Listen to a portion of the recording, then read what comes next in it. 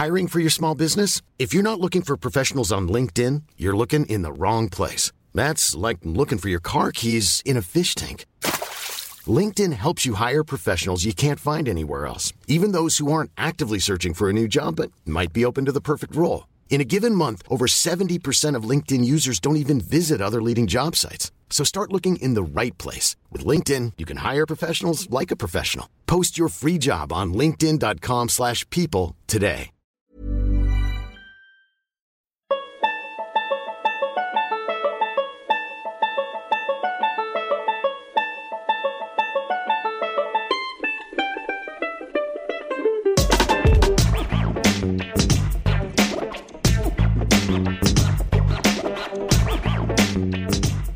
Der große Falken, der große Geist, der für euch sorgt, fliegt wohl anderswo. Der große Häuptling, der auf einen künstlichen Berg inmitten der Stadt wohnt, du glaubst, dass er lügt, wenn er sagt, dass die Regen wiederkommen würden.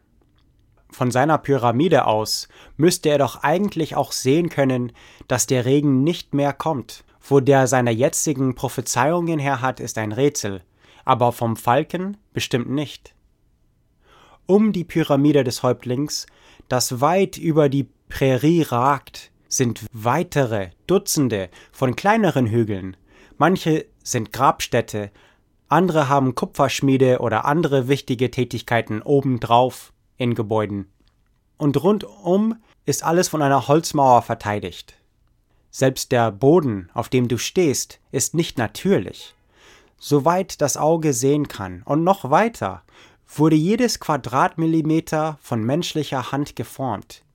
Für Dutzende von Generationen. Wie der große Falken es den Propheten gesagt hatte, vor den Hunderten von Sommern, hier am Rande des größten Flusses der Welt ist der Ort, wo die Menschen blühen werden. Und das stimmte auch, ewig. Die Bevölkerung wuchs, ewiger Frieden.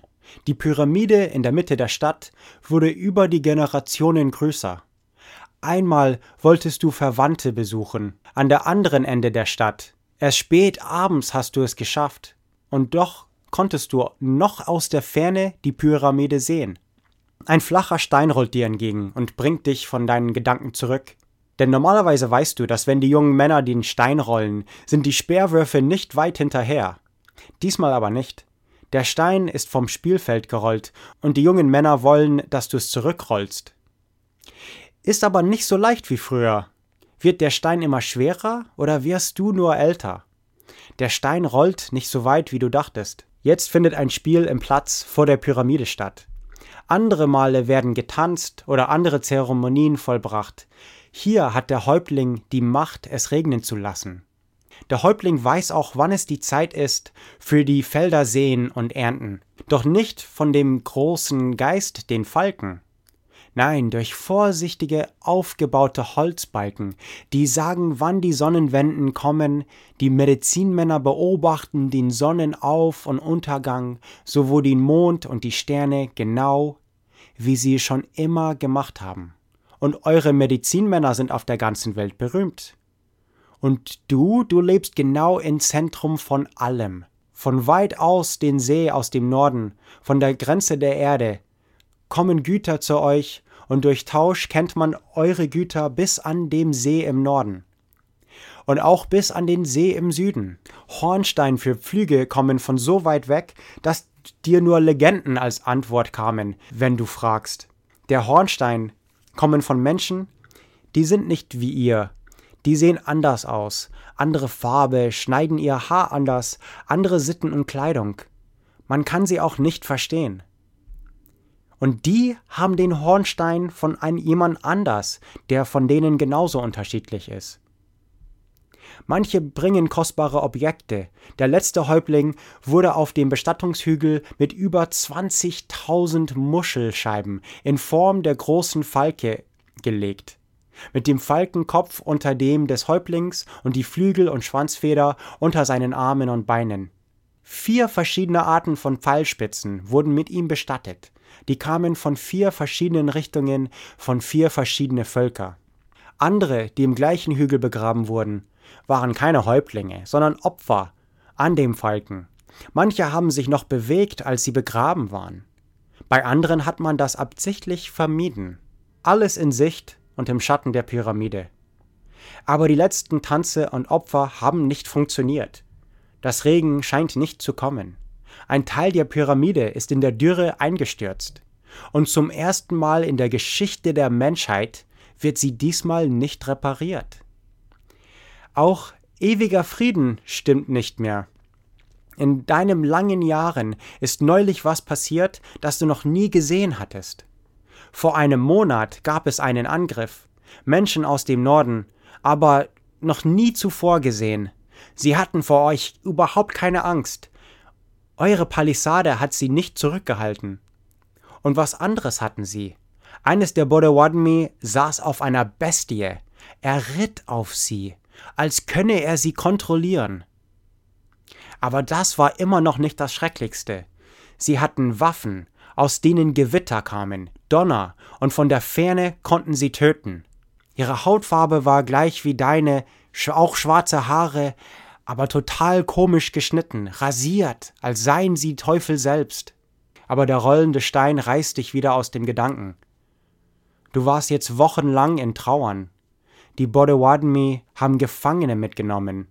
Einige von ihnen kanntest du. Leicht genervt bist du diesmal, als du den Stein stoppst.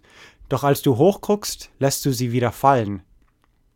Diesmal interessieren sich die Spieler nicht für den Ball.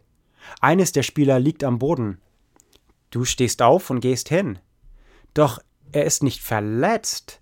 Etwas anderes stimmt nicht. Er greift sich am Magen. Ein Medizinmann wird schon geholt. Die anderen Männer schrecken zurück, denn plötzlich riecht es stark. Du merkst auch, seine Farbe stimmt nicht. Er ist ein bisschen zu gelb. Der arme Spieler hat sich auch nicht nur übergeben.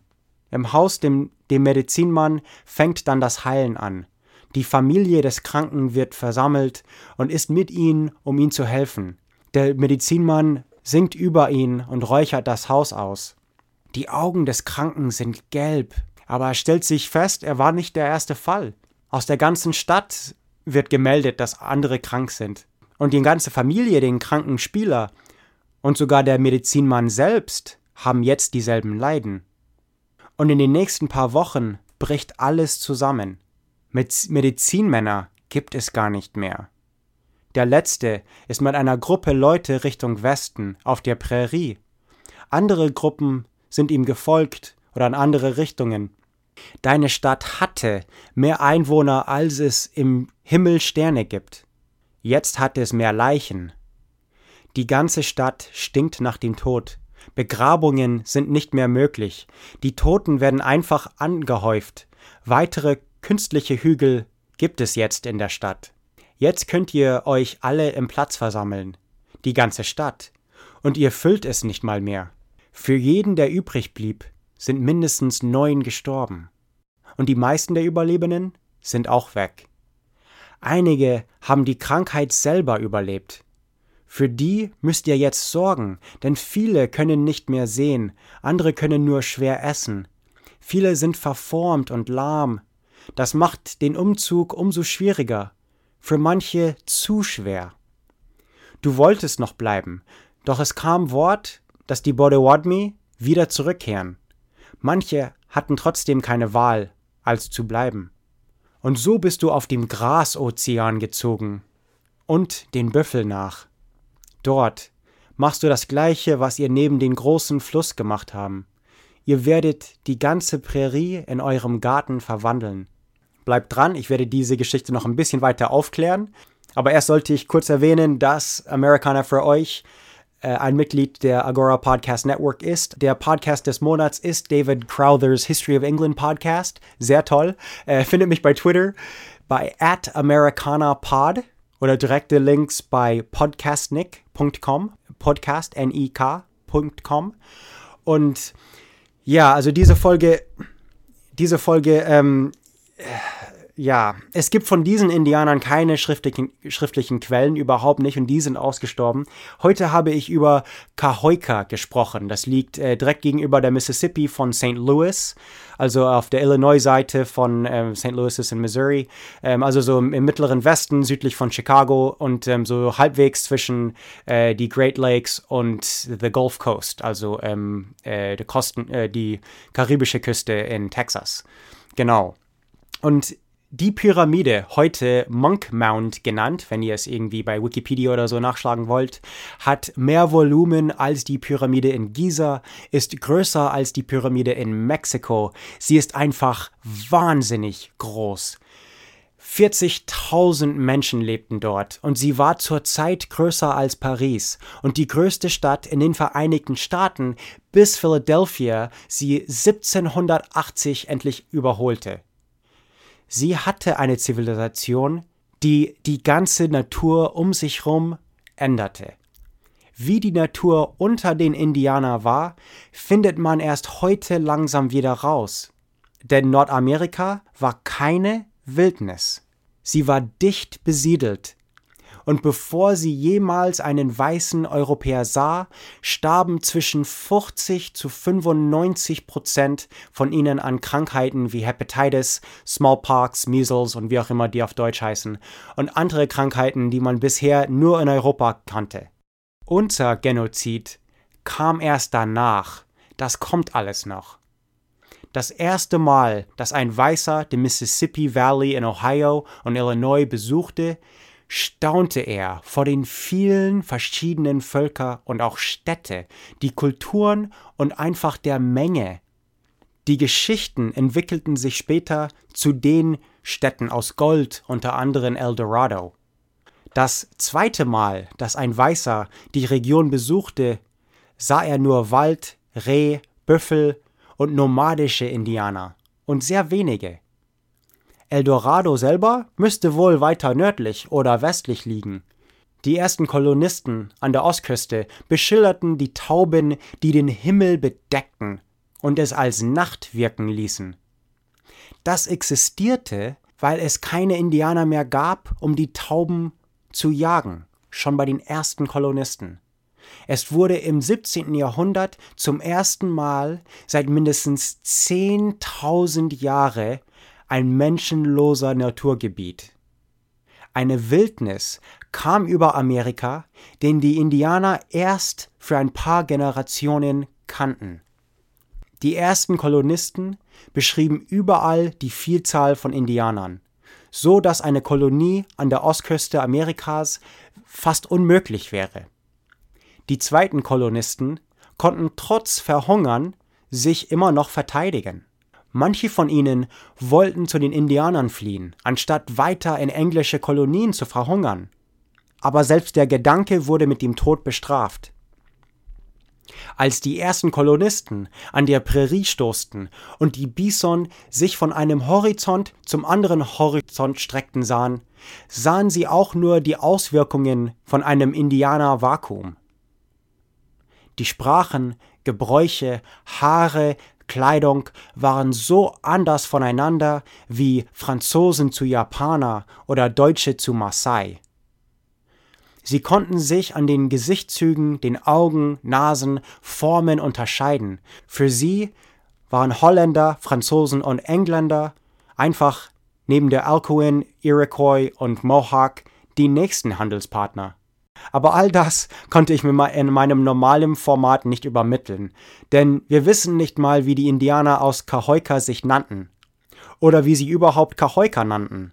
Denn die Iroquois und Potawatomi, den wir Kolonisten bei Monk Mound an der Mississippi, da wo jetzt eben St. Louis liegt, gefunden haben, diese Indianer haben den Namen der Pyramidenbauer, die einen Falken anbeteten, auch schon vergessen.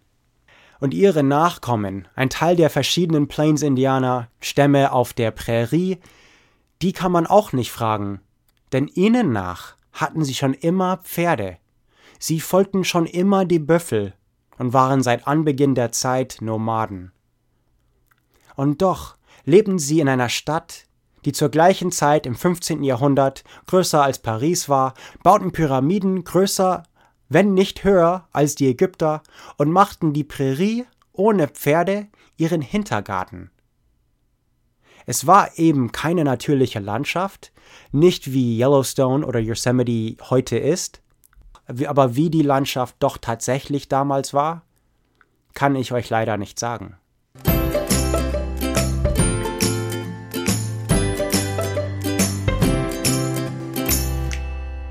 Für Pete Coleman und Justin Dow, ich bin Travis Dow.